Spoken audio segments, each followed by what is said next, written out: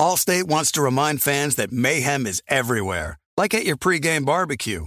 While you prep your meats, that grease trap you forgot to empty is prepping to smoke your porch, garage, and the car inside. And without the right home and auto insurance coverage, the cost to repair this could eat up your savings. So bundle home and auto with Allstate to save and get protected from mayhem like this. Bundled savings vary and are not available in every state. Coverage is subject to policy terms and conditions.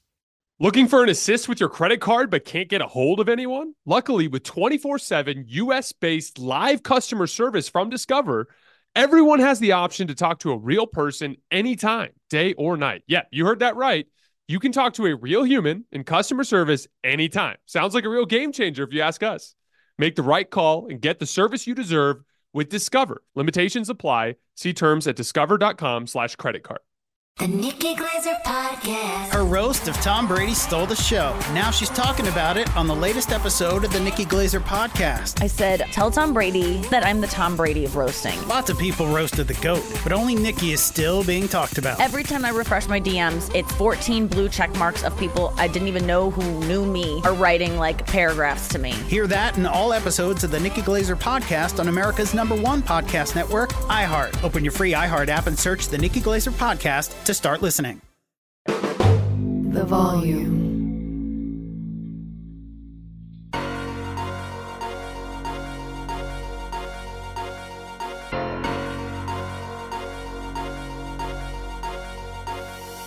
All right, welcome to Hoops Tonight here at The Volume. Happy Wednesday, everybody. Coverage of the Eastern Conference Finals here at Hoops Tonight is brought to you by Chase Freedom Unlimited.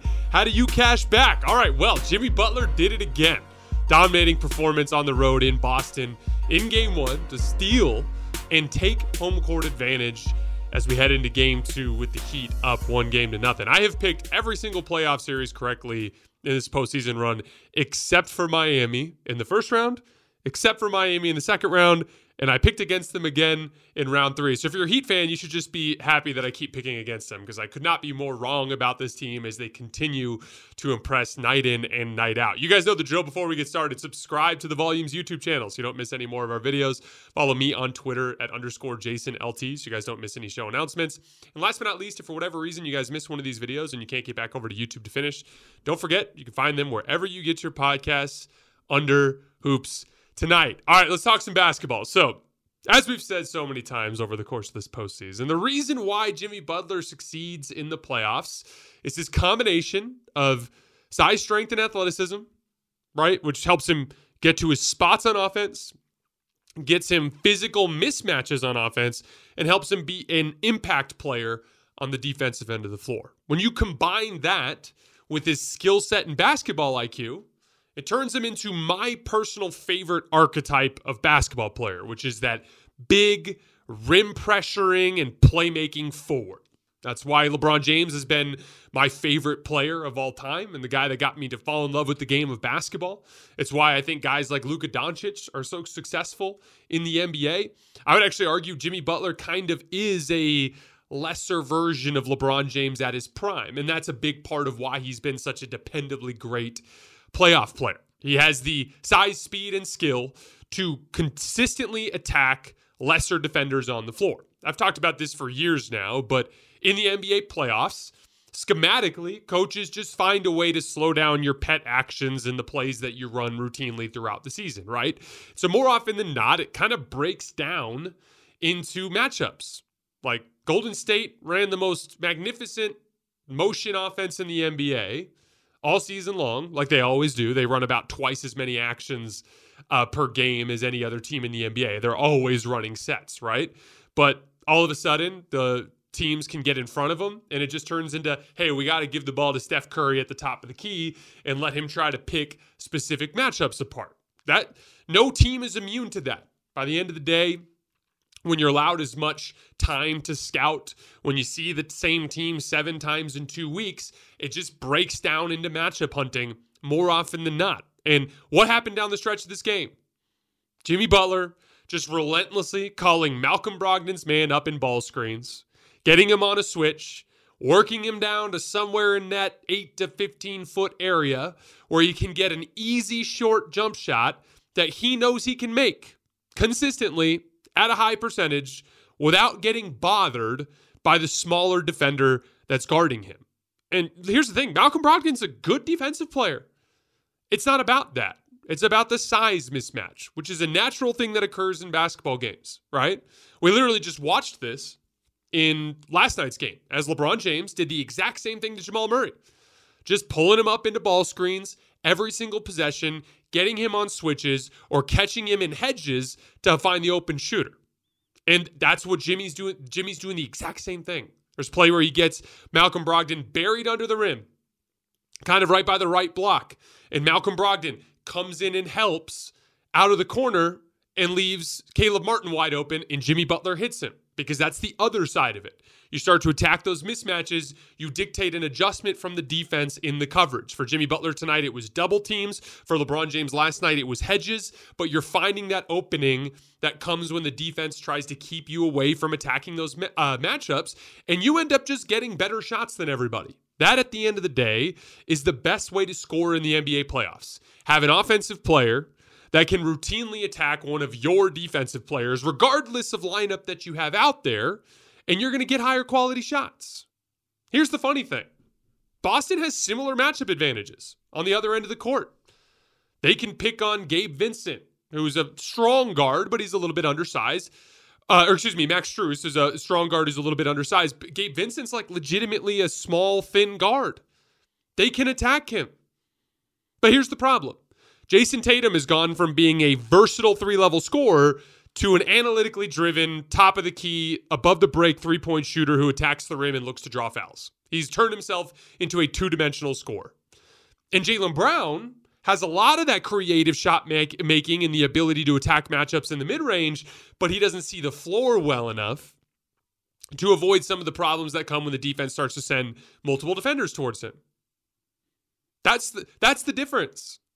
When we talk about this series, and I talked about this in the series preview, and we're going to look at two specific things here. I want to talk about the overall team shot chart in Erik Spoelstra, but what was the first thing I said as Miami's path to the series? Jimmy Butler has to play like he did in the first round, and he did. His pull-up jump shooting really cooled off in that second round series against the Knicks. He hit all the same shots that he hit against Milwaukee in tonight's game. That is a absolute must for Miami to win this series. Jimmy Butler has to be making those turnaround jump shots over both shoulders, the occasional pull-up three. He's got to have the same command of the game that he did against Milwaukee, and he absolutely did. He was by far the best player in the floor tonight. He looked like the one savvy veteran in a game full of young stars, right? And as long as that dynamic continues, Miami has an excellent chance to win this series. What was the second thing that I said that Miami had to do to win this series? I said Erik Spoelstra had to scheme the Celtics into their worst tendencies, leading them to long extended stretches of bad basketball, which has been one of their weaknesses for a couple years now. Well, they had 66 points in the first half. Everything was working, but then they only had 50 points in the second half. What did I talk about a lot in the Sixers series as it pertains to the Philly stealing games from them? Boston only wants to take threes and shots at the rim, right? If you pull up my Twitter feed, I tweeted out the shot chart from tonight's game. And I put them next to each other, juxtaposed, and you'll see the shot disparity that Miami has, their shot variety, I should say, and the shot variety that Boston has. And Boston only attempted a small handful of shots outside of the restricted area and inside the three-point line. Miami attempted dozens of shots outside the restricted area and inside the three-point line. As a result, for instance, Jimmy Butler can drive past Malcolm Brogdon, but if he does, he's going to run into rim protection, right? So what he's taking are the shots before the rim protection. Miami has a really easy defensive responsibility against Boston relative to some of the other teams. If they face, let's say they face the Lakers or Nuggets in the second round, it's going to be an entirely different journey. Dealing with Jokic and Murray, or dealing with LeBron James and Anthony Davis, or Austin Reeves, who's a great mid-range player. Against Boston, chase them off the three-point line, funnel them to the basket. If you have rim protection there, you'll bait them into making consistently great rim decisions, which is something they struggle with. I'm going to use two plays from this game to kind of demonstrate what I'm talking about. And they were both with Jayson Tatum. So it's late in the fourth quarter. Boston's offense is struggling. The announcers on TNT are begging for Jayson Tatum to get involved. So they run a 5-out spacing situation where Jayson Tatum gets Max Strus on a switch. Okay. So mistake number one, they stay in their traditional 5-out spacing. So Tatum's right squarely at the top of the key. There's 2 players immediately on the wing and 2 players in the corners. So what does that mean? The 2 players on the wing, their defenders are digging down into the driving lanes, right? So Jimmy Butler, I believe, was on Jaylen Brown on the right wing. He slid over, kind of standing there so that if Jayson Tatum drives to the right past Max Strus, Jimmy Butler's just waiting for him, right? Max Strus also knows that Jayson Tatum's not going to back him down because that's just not in his game anymore. So all he has to do is press up on the 3. So Jayson Tatum tries to mix into his little pull-up three-point shot that he takes all the time, but Max Strus is stunting up into his shooting pocket to dissuade that specific shot. Jayson Tatum ends up picking up his dribble, and no one's open, right? Because he hasn't compromised the defense in any single way. So he tries to throw a swing pass over to the side to Jaylen Brown, and guess who's waiting right there in the passing lane? Jimmy Butler. What would Jimmy Butler have done in that exact same situation? If he gets a switch on Max Strus, right? He's going to be like, all of you go over to that side of the floor. I want the entire right side of the floor to myself. That way, even if they do want to shade over, I've got the entire baseline side to work. And if they zone up over on the baseline, you're leaving one of my shooters open. Okay, now I've got the space. I'm turning my back. I'm backing him down. I'm getting into that 10-foot area where I can get a short jump shot that I know I can make every single time. That's the difference. That's quality matchup hunting versus whatever the hell Jayson Tatum was trying to do to Max Strus on that possession. There's another possession later in the fourth quarter. Jayson Tatum catches on the right wing or left wing. And I believe Caleb Martin is the defender closing out. Caleb Martin knows I just have to chase him off the three-point line. That is my schematic responsibility per the orders from Erik Spoelstra. Jayson Tatum wants that three-point shot so badly, he rises up even though the defender's closing out, changes his mind at the last second, picks up his pivot foot off the ground, and gets called for a travel. Jayson Tatum committed 3 consecutive turnovers in that fourth quarter. That's the difference. When things bog down, when the coaching removes your base scheme offensively, you need a guy that can consistently attack matchups. And here's the thing. Against Philly, it worked. Why? Because Joel Embiid can't guard on the perimeter. And when you attack Joel Embiid, there's no rim protection. So Jayson Tatum was able to pull Joel Embiid out to the perimeter. And Joel Embiid either had to concede a three-point shot to him because he's not quick enough, or press up on Jayson Tatum, at which point he's going to dust him to the basket, and there's nobody waiting at the rim. That's the difference. You're not attacking Bam Adebayo. That's a terrible idea. So you've got to attack one of their smaller guards, and you can't beat them off the dribble because if you do, you're going to run into all this help. So you need to have a reliable back-to-the-basket game, which Jayson Tatum was building out in the early phase of his career, and he's completely abandoned it. And Jaylen Brown is capable of that, but he doesn't see the floor well enough to make the right reads when the defense sends multiple defenders to him. As a result, Boston, who's a team that wants to attempt 1 million threes, only got 29 three-point shots up. So everything that Miami needs to win this series kind of manifested in this game. They got a dominant defensive performance out of Bam Adebayo. I thought Bam was great in general. I thought he scored extremely well in the short roll. He helped them manage ball pressure in the beginning of the game just by bringing the ball up the floor. He had timely isolations and post-ups when he had the right matchup and the right amount of space. Erik Spoelstra, genius game plan to make Boston feel uncomfortable. Vintage Jimmy Butler, playoff gem. All the things broke right. The other thing that stood out to me is just the difference in the rhythm of both teams. So I talked about this a lot after Game 5 against Philly for Boston. But in that game, it was really simple down the stretch. James Harden had the ball every single time, and he would run a pick and roll with Joel Embiid, and he'd drop that little pocket pass into Embiid at the foul line, and he'd go to work. And because of that, they were in a great rhythm because both of those guys are just doing the same thing every single time. Meanwhile, on the other end of the floor, it's like this time Malcolm Brogdon co-ops the possession. This time Jaylen Brown co-ops the possession. This time Jayson Tatum co-ops the possession. Oh, like here's this random Derek White possession in there. Oh, Marcus Smart just decided it's his turn. There's so many hands in the pot in Boston And that's a big part of what went wrong for them offensively down the stretch of this game. You go 5 possessions at a time where your best player doesn't touch the ball. Whereas on the other end of the floor, it's Jimmy Butler, top of the key, every single time, finding the matchup he wants and getting to his spot and going to work. I do think, regardless of what happens to Boston in this playoff run, they need to consider targeting players that are actually willing to just disappear into the team concept and be a guy that's like, hey, my touches are going to come in spot up situations only. You know, that think of the way that Rui Hachimura is involved with the Lakers. Oh, I have a great matchup here in the second quarter, throw me the ball. But if it's the fourth quarter, like, I'm spotting up. And LeBron, you've got it every single possession, right? Like that, they need to simplify their order of operations offensively when they get through this season. I understand going after a guy like Malcolm Brogdon because of the ball handling limitations of Tatum and Brown. And maybe that's the fundamental issue there is your 2 stars. You have neither of those guys are super comfortable having the ball in their hands all game. But as a result, you've just got a bunch of guys that can take over the offense. And so as a result, they can go through these extended, when it's humming, it looks amazing. Their offense looks ridiculous when they have it all going because there's so much skill on the floor. There's so much ball handling. There's so much shooting.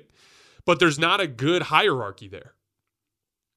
And so I think that's something that they might have to take a look at in the future, regardless of what happens in this postseason. All right, I want to do a couple of shout outs to some Miami players, and then we're going to go over some adjustments for Boston. So Kyle Lowry had an amazing heater in the second quarter as a pull-up jump shooter that I thought helped keep them in the game. There was a stretch there in the early third quarter where the Heat were down 9, and Max Strus hit like a crazy late clock pound dribble between his legs. There was like a 4 dribble combination into a pull-up 3 on the right wing that he hit. Then they forced a turnover, and Kevin Love in transition on the left wing, like just pulls up and hits a transition 3. All of a sudden it goes from 9 to 3. Like that feels like a brand new ball game. Those are some big plays. Gabe Vincent obviously has been fantastic in this entire playoff run. I thought he hit a massive relocation 3 to the top of the key. I think it was in a Spain pick and roll possession, if I remember correctly, because he relocated to the top. But a lot of timely contributions from these guys.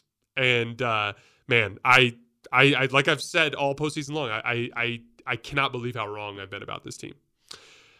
All right, adjustments for Boston. Like I said, proper matchup hunting. So if you're going to target Miami's weaker defenders, clear the side of the floor so that they can't help unless they zone up on the baseline side, in which case you're going to have kick-out passes. But most likely you're going to have the entire baseline side to work.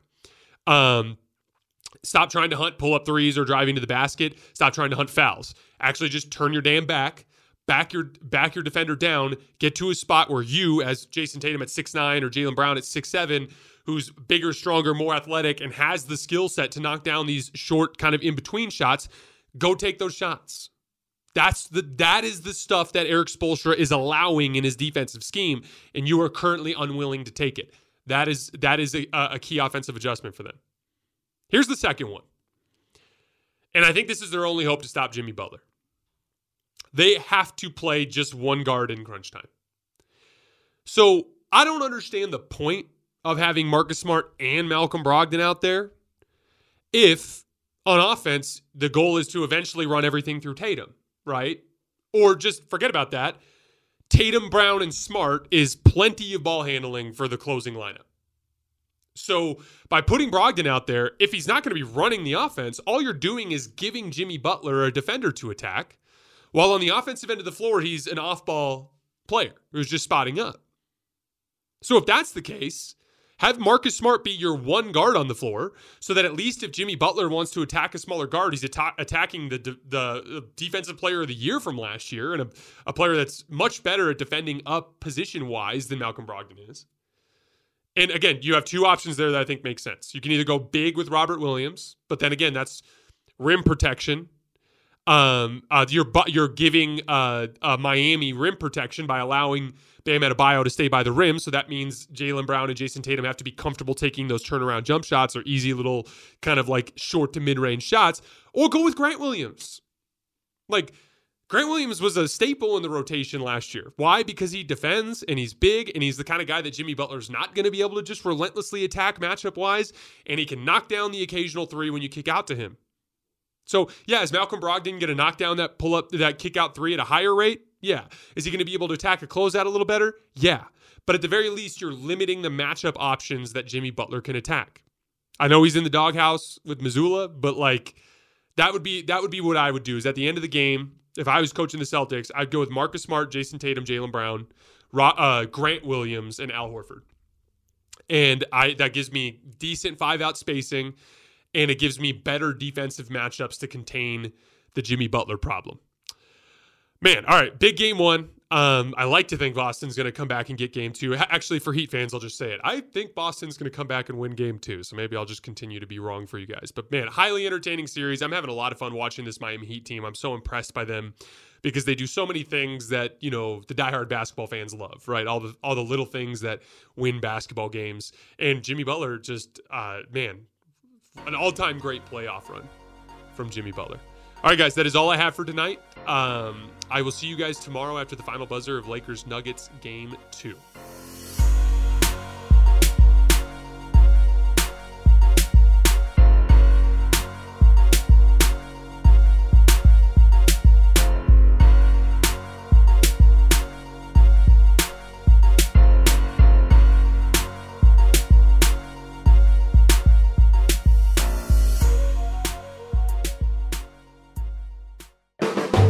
The volume.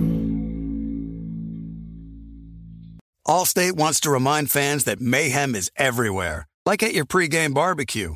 While you prep your meats, that grease trap you forgot to empty is prepping to smoke your porch, garage, and the car inside.